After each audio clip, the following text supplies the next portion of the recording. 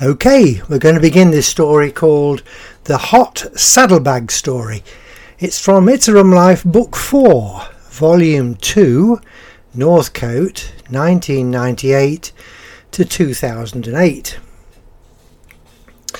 This tale comes from the mid-1990s when I was using an old 400cc Honda Super Dream, it's a twin-cylinder motorbike, for all my travels. This included delivering all the promotional leaflets and posters for the Horse Centre in the springtime throughout the whole of Lincolnshire and down south of Peterborough out to Norfolk and then west into most of Nottinghamshire and north up to Hull, Beverley and across to the Yorkshire coast. Saddlebags. The bike was a pleasure to drive and very reliable. Its one failing was corrosion and severe rust on the rear chassis.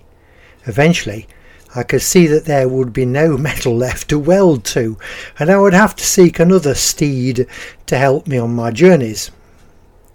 To assist in carrying sufficient leaflets for these long journeys, I'd bought a set of throw-over saddlebags.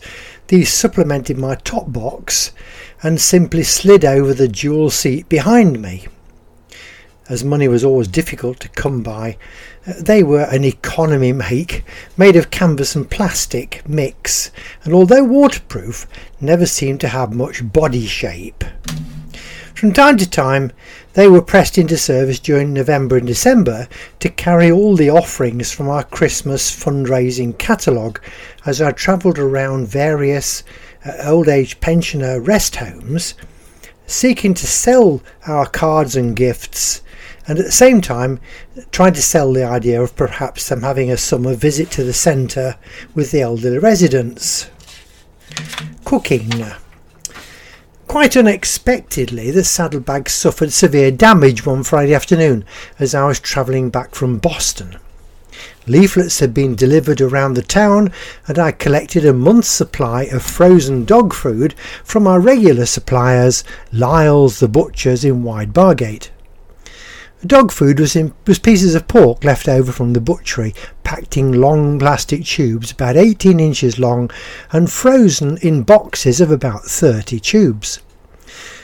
The boxes of frozen meat weighed in the region of 3 stone or 42 pounds or 20 kilos.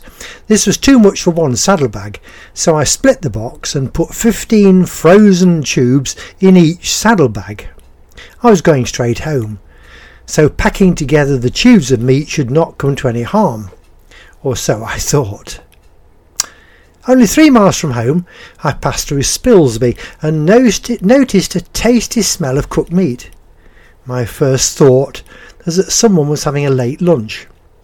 A mile or so further on at Holton Holgate, the smell was still there, but the penny did not drop, until arriving home and hearing a sizzling sound down by my right leg.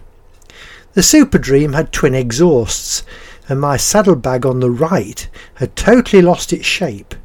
The weight of the frozen meat tubes had forced it into a long flat shape, and the heat from the exhaust begun to melt the bottom 2 tubes of frozen meat. The smell was in fact the tubes of meat cooking in the bottom of the bag that had itself become welded to my exhaust pipe by its plastic canvas fabric. These half-cooked tubes were pressed into service for immediate dog nutrition, and I never could totally remove the remaining plastic and canvas from the right-hand exhaust pipe. The saddlebags remained in service with a cardboard bottom to support the leaflets, but I always had to remember that any rain or spray from the road soon saturated the inside of the bag on the right-hand side. There we are, that's the end of that little story, brought to you by Cracker Books, written and read by Keith Sanders. There are over 100 other free audio stories to listen to on this Buzzsprout site. There are an incredible number of different subjects. Also, follow Cracker Books on their Facebook page for details of how you can download free your page-turning ebooks. All Cracker books are being gradually converted into free downloads, so anybody can download them worldwide, no charge at all.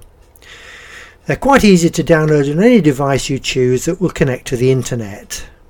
And I say the books are page-turning. They're very good, actually. Also, there are over 50 free videos to watch on the short story man Keith Sanders on YouTube. There's a channel there with lots and lots of different videos, including several exclusive Heavy Horse videos. Thank you for listening.